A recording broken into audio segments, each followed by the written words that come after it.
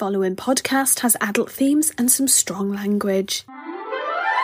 This week isn't about a person or people, it's about products. In a survey released in July 2017 by the Office of National Statistics, they told us what we already knew. The size of more than 2,500 different everyday items in the UK had decreased in the past 5 years, while prices had stayed the same or even risen. It's called shrinkflation. Whilst the list includes chocolate items like M&Ms, Maltesers and Toblerones, it also includes toilet paper, fruit juices and biscuits. When questioned about this, companies argue that the price of raw materials have gone up, so they are shrinking the product instead of putting the prices up. Others have stated with the price of the falling pound after Brexit, they are losing money. Of course, others may argue that we are the UK and so we're used to being ripped off, so we have passively accepted these changes.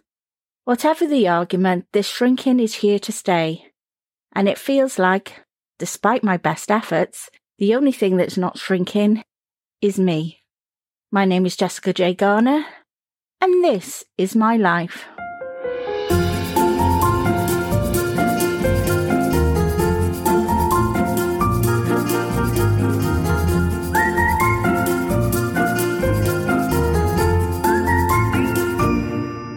Welcome to episode 6, and this week we're talking about theatre.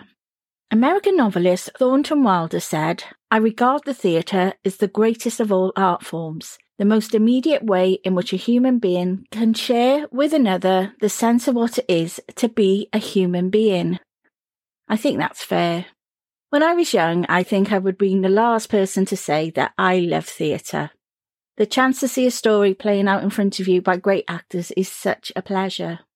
On a good day, it makes you feel, well, whatever the story was supposed to make you feel. On a great day, it can take you to another place completely, like your soul is soaring. Yes, I am dramatic. When it's great, the atmosphere is electric. You get goosebumps from just being trapped in that world where laughing and crying is an involuntary action. You're probably not even aware you're doing it. Don't get me wrong, I love a good drama series on the TV and go into the cinema, but I think theatre is something else. I say I would have been the last person to say this because I think theatre has changed. When I was young, theatre was a very middle-class activity. You would get dressed up and see the likes of Pinter writing about typically middle-class people having terribly clever and thought-out affairs. The actors were only ones you see in the theatre, darling, because TV would be too low culture for them. The likes of me did have something to look forward to every year. It's called a pantomime. Yes, it was about our level. I mean, we still had to dress up with maybe a new rah-rah skirt or pom-pom dress. The mainstays of pantomime, for those of you who are not British or just lucky, is a woman, probably very attractive and a celeb, would be dressed as a man. A highly sexualised man with thigh-high boots, leotard-type top, full makeup and long hair put inside a hat. They used to slap their thighs a lot for some reason too. They would eventually end up with the other pretty woman, who is a woman actually playing a woman. However, the pretty woman would eventually break the heart of the other suitor, who really was a man, and the audience felt sorry for him. This was demonstrated when the audience used to shout, "Oh!" Yes, audience participation was allowed and positively encouraged. There is no time for passive viewing in pantomime. "They're behind you!" the audience shouts when there was a person standing behind another. Of course, the person would turn her head and the other person would move to remain out of sight so they couldn't be seen, and the audience would try again. Then there were the other men dressed as women. For example, the Ugly Sisters in Cinderella. The Ugly Sisters were older men dressed to look like men dressed as women. It's the in-joke that everyone gets, apparently. Invariably, though, one of the wigs would come off and the audience, okay, mainly made up of children, would laugh. Because it's an accident and in no way scripted.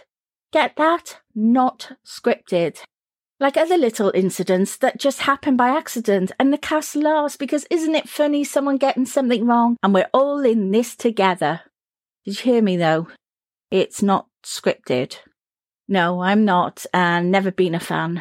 My dad took me when I was 5 and I thought it was patronising then, and nothing has changed. Not that I knew what it meant then, and I still loved it. I got Dad to myself because Mum was home looking after my baby brother. I saw some good theatre with my Nana Garner, but it seemed like a different world to me. Something changed in the late 80s and early 90s, making it a lot less stuffy. It seemed like every play wasn't about middle-class angst, and it felt a lot more welcoming.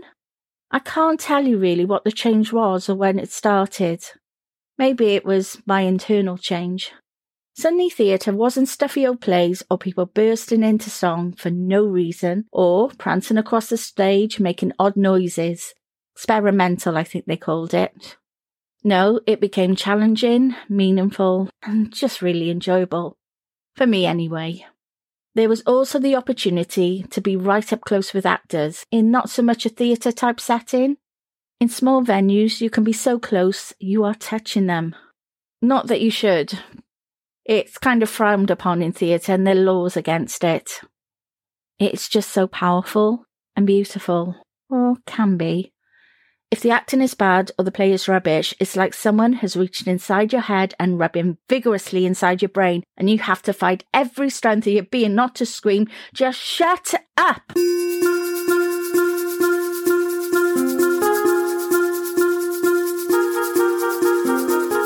I know I've entitled this one Theatre, but I guess you wanted to know what happened with Ems after that abrupt end last week. Samuel had stolen his mother's phone and rung me. So after I finished here, I picked up my mask and car keys and went over there. I masked up and banged hell out the door.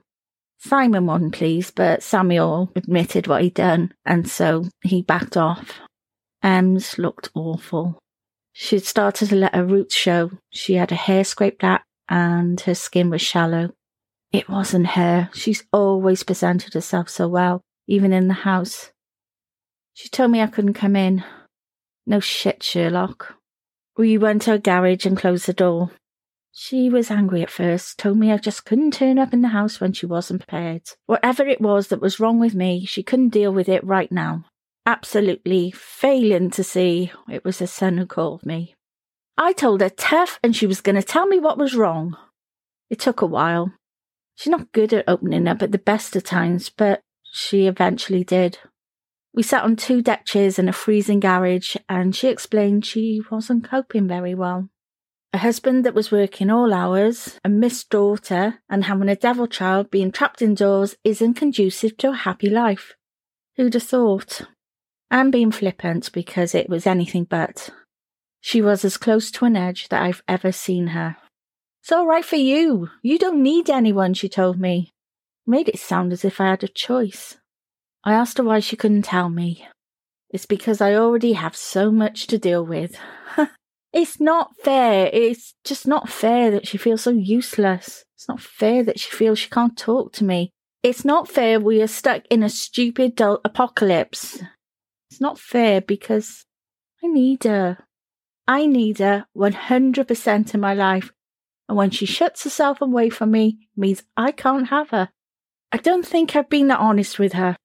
She's not a burden to me. She's like my sister. She had it out with Simon the same night. He's going to help more. And she has found a therapist which she can speak to online. She's already had her first session. It's not surprising what money can buy you. I check in on her every day and hopefully one day soon the dark cloud will lift. It's not about me, I appreciate that, but I didn't see it coming. She's always so strong and opinionated. This has broken her. At the risk of sounding like one of those stupid quotes that people put up on social media, check in on the people you love. You live in the darkest timeline, and that's not about to change anytime soon.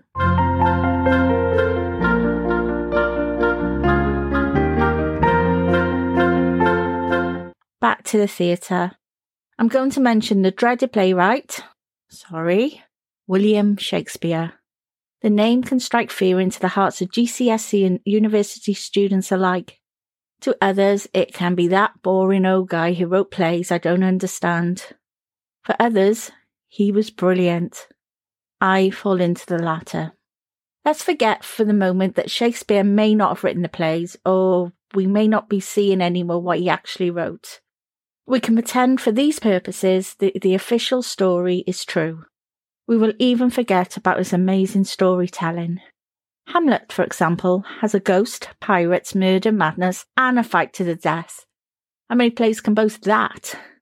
Let's just look at the quotes. In his play, As You Like It, Jacques to Dulcinea states, forgive me for the way I repeat this, all the world's a stage, and all the men and women merely players. They have their entrances and their exits, and one man in his time will play many parts. That is brilliant. How to sum up life in a couple of sentences. In the same play, the character Touchstone states, the fool doth think he is wise, but the wise man knows themselves to be a fool.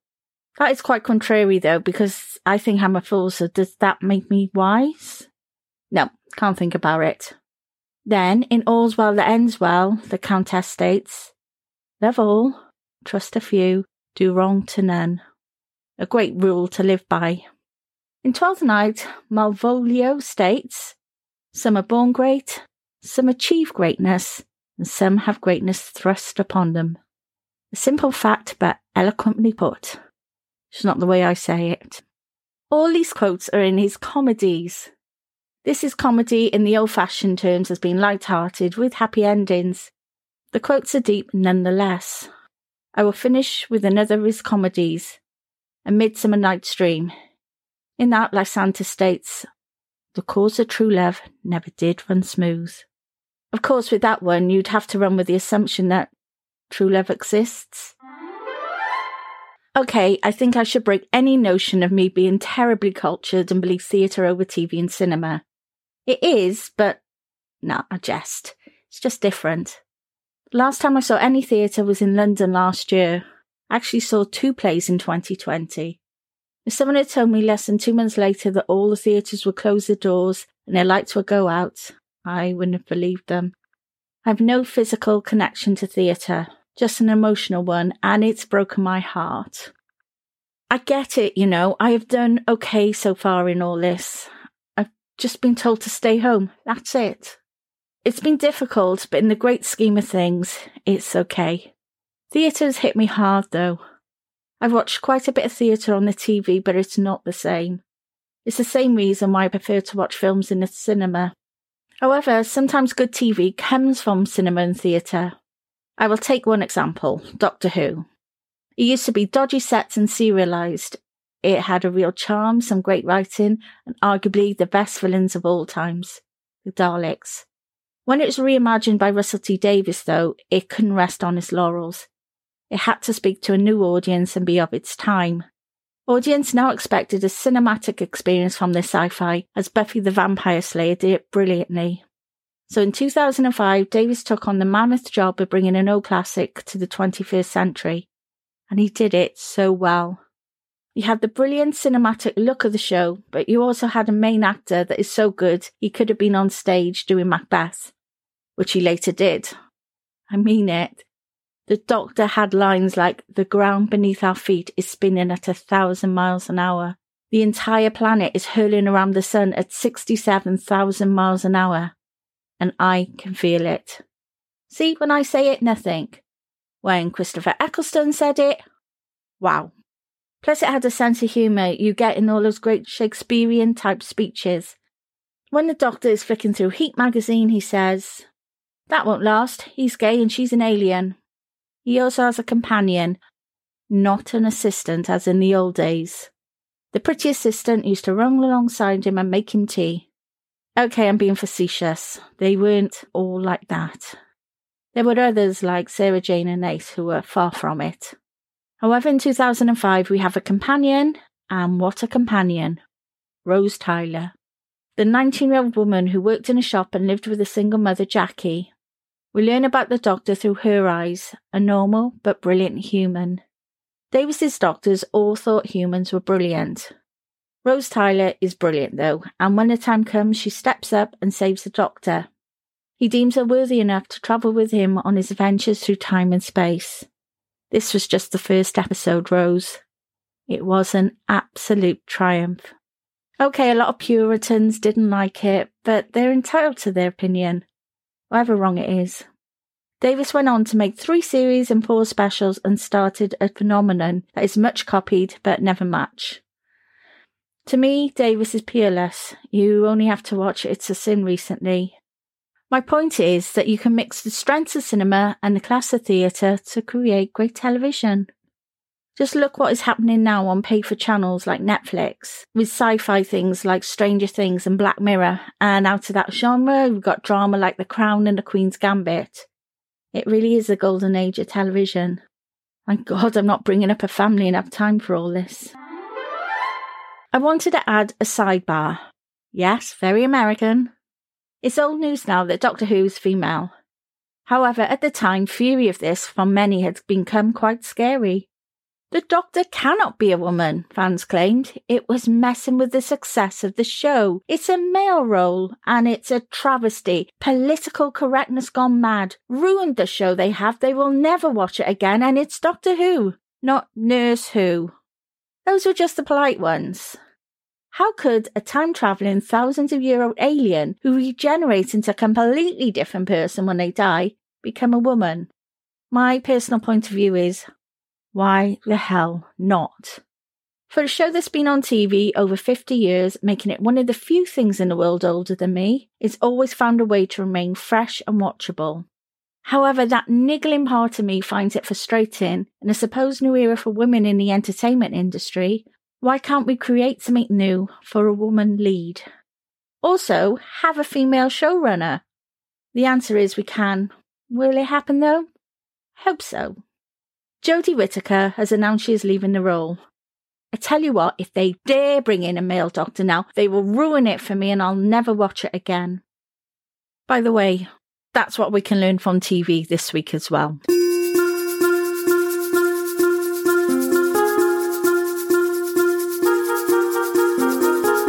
I couldn't leave the subject of theatre without mentioning the world's biggest arts festival, the Edinburgh Fringe Festival. It's been running technically since 1947. I've been countless times. My only regret is it took me to the age of 30 to go for the first time. Then I had an interest in theatre, but I went for the comedy. Now I barely go for the comedy and it's all about the theatre. It runs for most of August, but sometimes I can only afford a couple of days there. I didn't go in 2019, but plan to do a week in 2020, have flights and a hotel booked. We all know what happened there. I adore Edinburgh as a city. It is beautiful, has an amazing atmosphere, and the people are just the nicest. I look at photographs of it now and wish I was there. I don't know the future of the festival, but if you have a chance to go, please do. If you don't get the buzz from the venues, enjoy the scenery, or enjoy the pubs, or enjoy its history. And if you don't get the buzz from any of these things, God help you.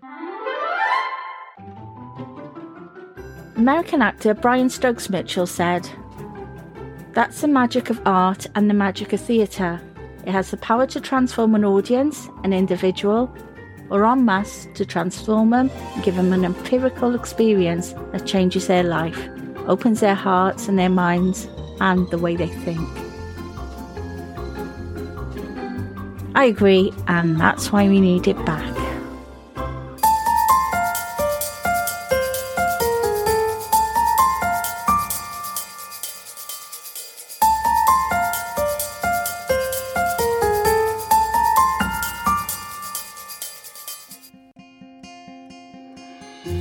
That's enough from me. It just leaves me to say, please come back. I'm not needy or anything, but please.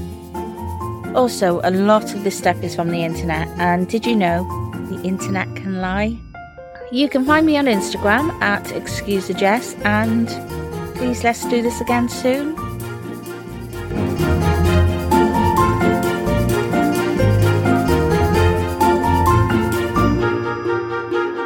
Excuse the Jess was written and performed by Jackie J. Sarah. It is a deliciously bright production. If you enjoyed this, please click follow and give us a 5-star review or donate via Buy Me a Coffee.